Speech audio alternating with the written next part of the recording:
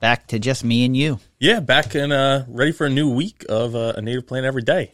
Yeah, are you ready to try to continue your streak? You ended on you were perfect all week until the very last quiz. I was, and but here's to a week of getting them all wrong. So that's perfection I probably can achieve.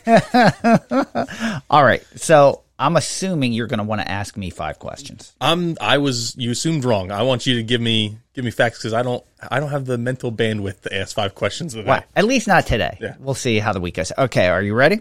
I'm ready. All right. This plant is an herbaceous ground cover. Okay. Its native range is from Maine to Virginia, west to Washington State, and also in Colorado and New Mexico. Okay. It gets 4 to 9 inches tall. Okay. I'm trying to think. It is a facultative to facultative upland wetland indicator status, depending on the region. It's facultative in the Northeast and is coniferous. Facultative in the Northeast, mainly in coniferous, deciduous, or mixed forests. Okay. Sorry, I misread that. I was like, what was I trying to say here? Didn't make much sense. A coniferous herbaceous ground cover. Oh, interesting. Yeah, no, it's mainly found. Like I didn't write mainly, I wrote Maine.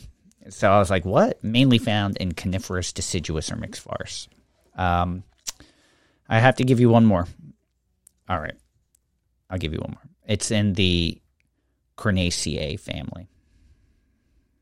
Those are your 5. Okay. Man. Herbaceous ground covers. Herbaceous ground cover in the Cornaceae family, native from Maine to Virginia, west to Washington State, also in Colorado, New Mexico. It's a facultative to facultative upland, depending on the region. Here in the Northeast, it's facultative and mainly found in coniferous, deciduous, or mixed forests, and it's 4 to 9 inches tall. Yeah, I'm really flabbergasted by this one. I'm like, I don't think for an herbaceous ground cover. I'm originally thinking like, okay, well, Carex Pennsylvanica, Carex Appalachia ground covers. Yeah, I think their actual sizes are a little bit taller than that. And then wouldn't you just call them a grass or a sedge and not a ground cover? Yeah, it's a forb. Okay. Yeah, I'm gonna go with foam flower. Tiarella. Oh, that's a very good cordifolia. And realistically, I have no clue. All right, so Tom's guess today is Tiarella cordifolia, which is foam flower. All right, what if I were to tell you that the flowers consist of tiny greenish yellow umbels surrounded by 4 showy, oval, petal-like 1-inch white bracts? That would have done nothing for me. So. Today's plant is Bunchberry, Cornus canadensis. Okay. Cornus, and you know, the reason why I was checking my phone before we started, for some reason I always want to classify that plant as a woody ground cover, not an herbaceous ground cover. Mm-hmm. And I just wanted to double check myself beforehand to make sure it was definitely considered herbaceous, and it is. Yeah, and I really don't know anything about this plant other than I've heard the name before. All right, well, let's learn a little bit about it. All right. You're listening to A Native Plant Every Day with Tom and Fran. Welcome to a new week of A Native Plant Every Day with Tom and Fran. I am Fran. And I'm Tom. And today's plant is Cornus canadensis, which is called bunchberry. It's also called dwarf cornel or creeping dogwood. So this is one that I know we don't have as much familiarity with. Mm-hmm. I know the plant. I've never actually encountered it in the wild personally, and I'm a little ashamed to say that.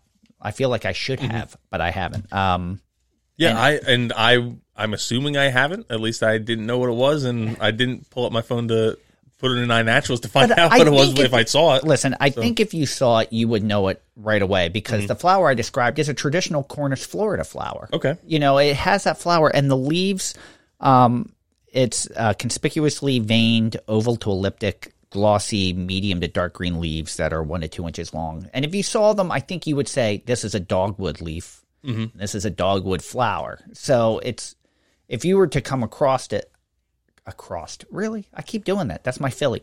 If you were to come across this plant, you would know without a doubt that it's a dogwood. Okay, yeah. That's interesting. I was going to ask you, since I hadn't seen it and I hadn't looked it up yet, to paint me a picture of what the actual plant looks like. Yeah, so both the flowers and leaves are smaller versions of Cornus florida, which is white dogwood, the traditional white dogwood that you would see in forests or on front yards, something like that. So it blooms late spring when you would consider a dogwood to bloom.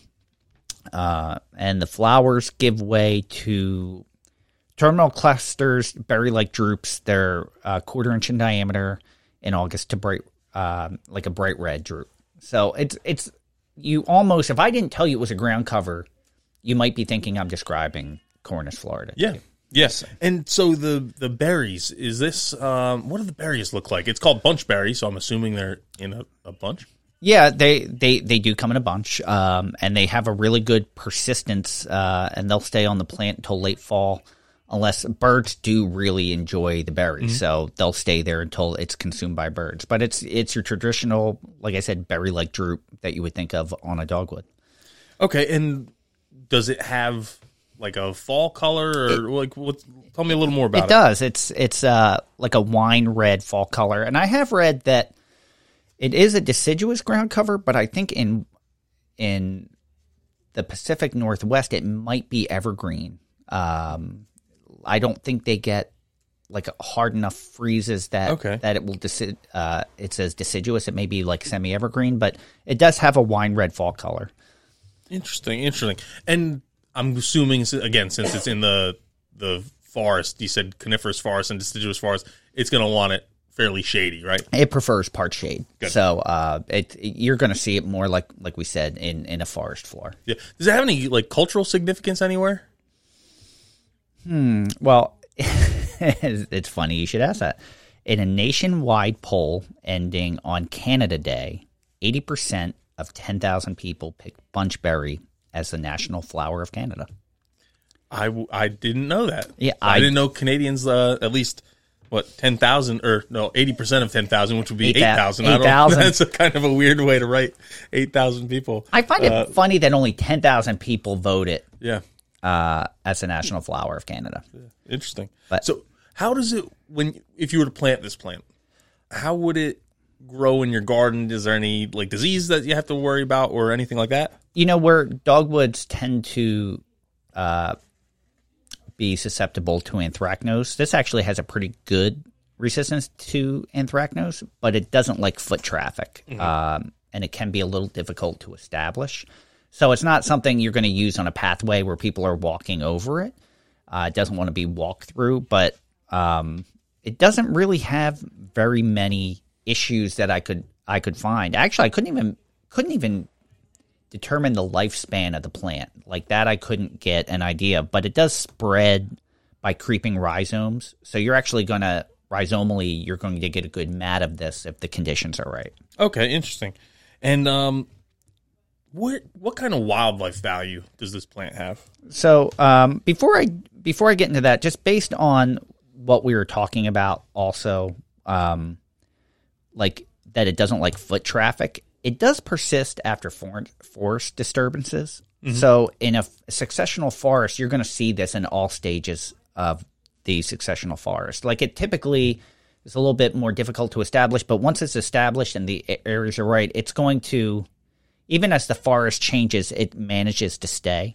And I'm wondering if that's partly because it does spread by creeping rhizomes and it has a good root hold. The root system only goes like 1 to 5 inches deep, so it's not going deep in the ground and taking good.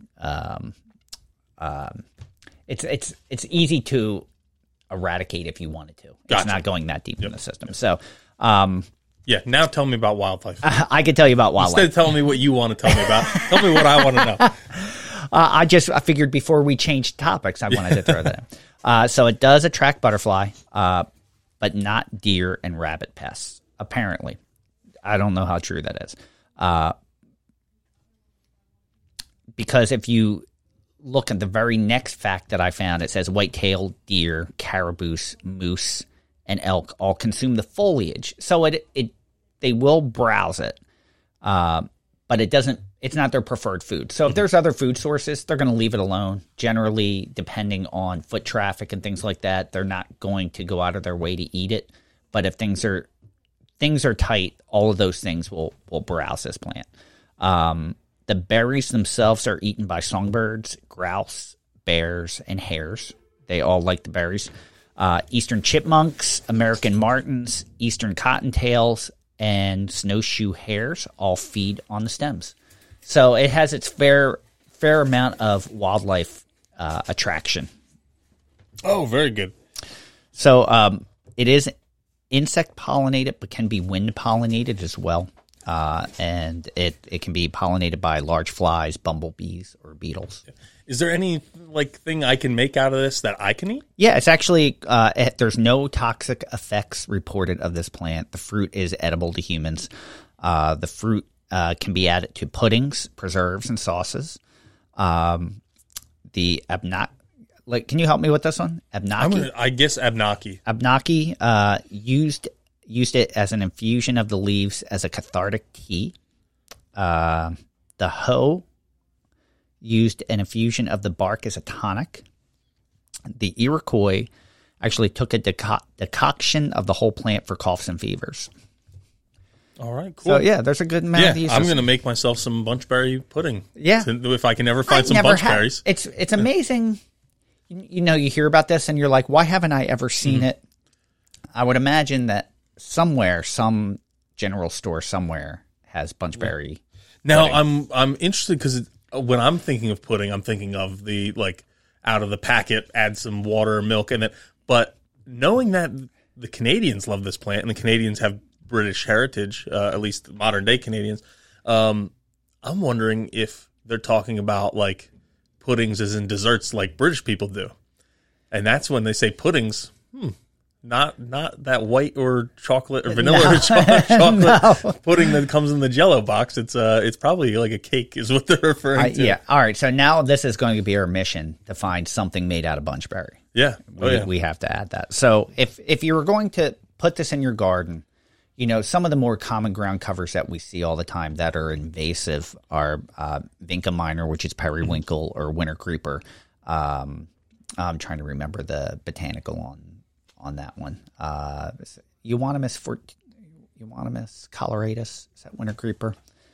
I don't know. I don't remember. I think it is. But those two are both invasive and actually banned in certain states. They tolerate shade. This is one that gives you a nice natural ground cover. It gives a lot of wild. Man, I can't even talk today. It's Euonymus fortenii. Is that what you said? Yeah, okay. But it's coloratus is the ground cover version. So it has a lot of wildlife value. It's very pretty when it blooms, and it's going to be very persistent. You just don't want to walk through it. So I think that would be a great sub for either of these if you have the right condition. You're not going to put it in the middle of your yard, but if you have a pretty shaded forest floor. Yeah, no, that sounds like it makes a good replacement for those. I agree. So, you ready for a quiz? I'm ready. All right. I gave you a lot of information, so I'm going to give you a little bit more. 4 of these statements are factual, and 1 is going to be a lie. So you're going to have to figure it out. Ready? Having a sweet taste, bunchberries were once a breakfast cereal flavor. Man, I would love to find some bunchberry breakfast cereal, but yeah, must not have been that great. I was waiting for the next clue. That was kind of like a rhetorical, but I guess. Let's see. The genus Cornus comes from the Latin word cornu, meaning horn. Mm-hmm. The specific epithet of canadensis is in reference to the native habitat of this plant, which includes Canada. The common name of dwarf cornel refers to the red fruits resembling the semi-precious gemstone carnelian. And the common name of bunchberry refers to the fruit clusters because the berries are in bunches. Okay. One of those is a lie. 4 of them are facts. You really knew I didn't know a lot about I don't know how I feel gemstones about and all. you being on your phone. Oh, I'm just during saying, this. is cornelian actually a gemstone? I'm gonna go with that. I don't that think it is a gemstone, but it's spelled differently. It's carnelian, Carnelian. So Tom is guessing that the common name of dwarf cornel refers to red fruits resembling the semi-precious gemstone carnelian is a lie. Oh, God. It's not a Bunchberry cereal. Yeah, I made that up. Yeah. Because I was thinking, like all You these knew I puddings wasn't and things. a gemstone expert. That's for sure. Well, that one turns out to be true. So I guess, I love learning how some of the common names, because there's so many common names for a lot of these plants, and that's why we always talk about going with the botanical of Cornus canadensis. Oh, yeah. But it's nice to know where they originate. I'm actually appreciating learning what some of the Latin means. It's helping me with some of my other botanical names moving forward. So, But here's the biggest question: Yes. would you put it in your yard?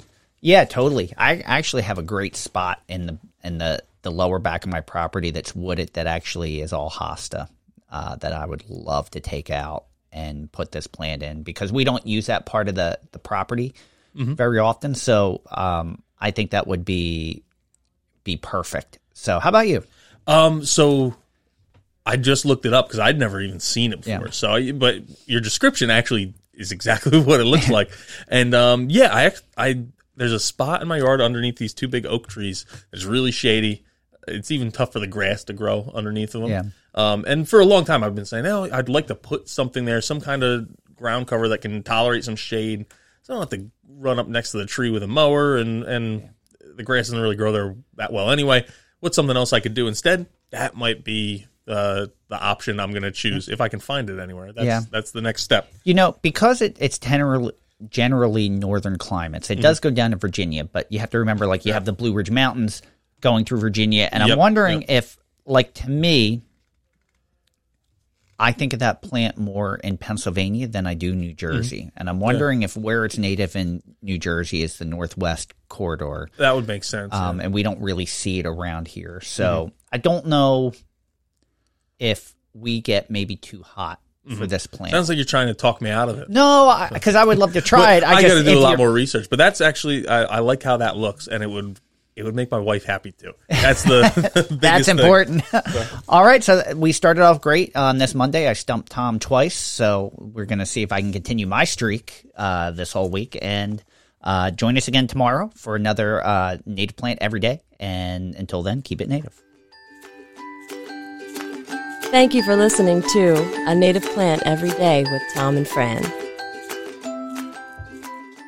Hey everyone, this is Fran. And Tom? And we just wanted to give you a quick reminder to tune in every Friday to our other podcast, Native Plants Healthy Planet. Yeah, so on Native Plants Healthy Planet, we dive into all different kinds of subjects revolving around native plants and our ecology and having a healthy planet. We have guests from colleges, from other podcasts, from different nonprofits we work with, even authors. It's a really good time. We hope you join us over there. Make sure you tune in, and until then, keep it native.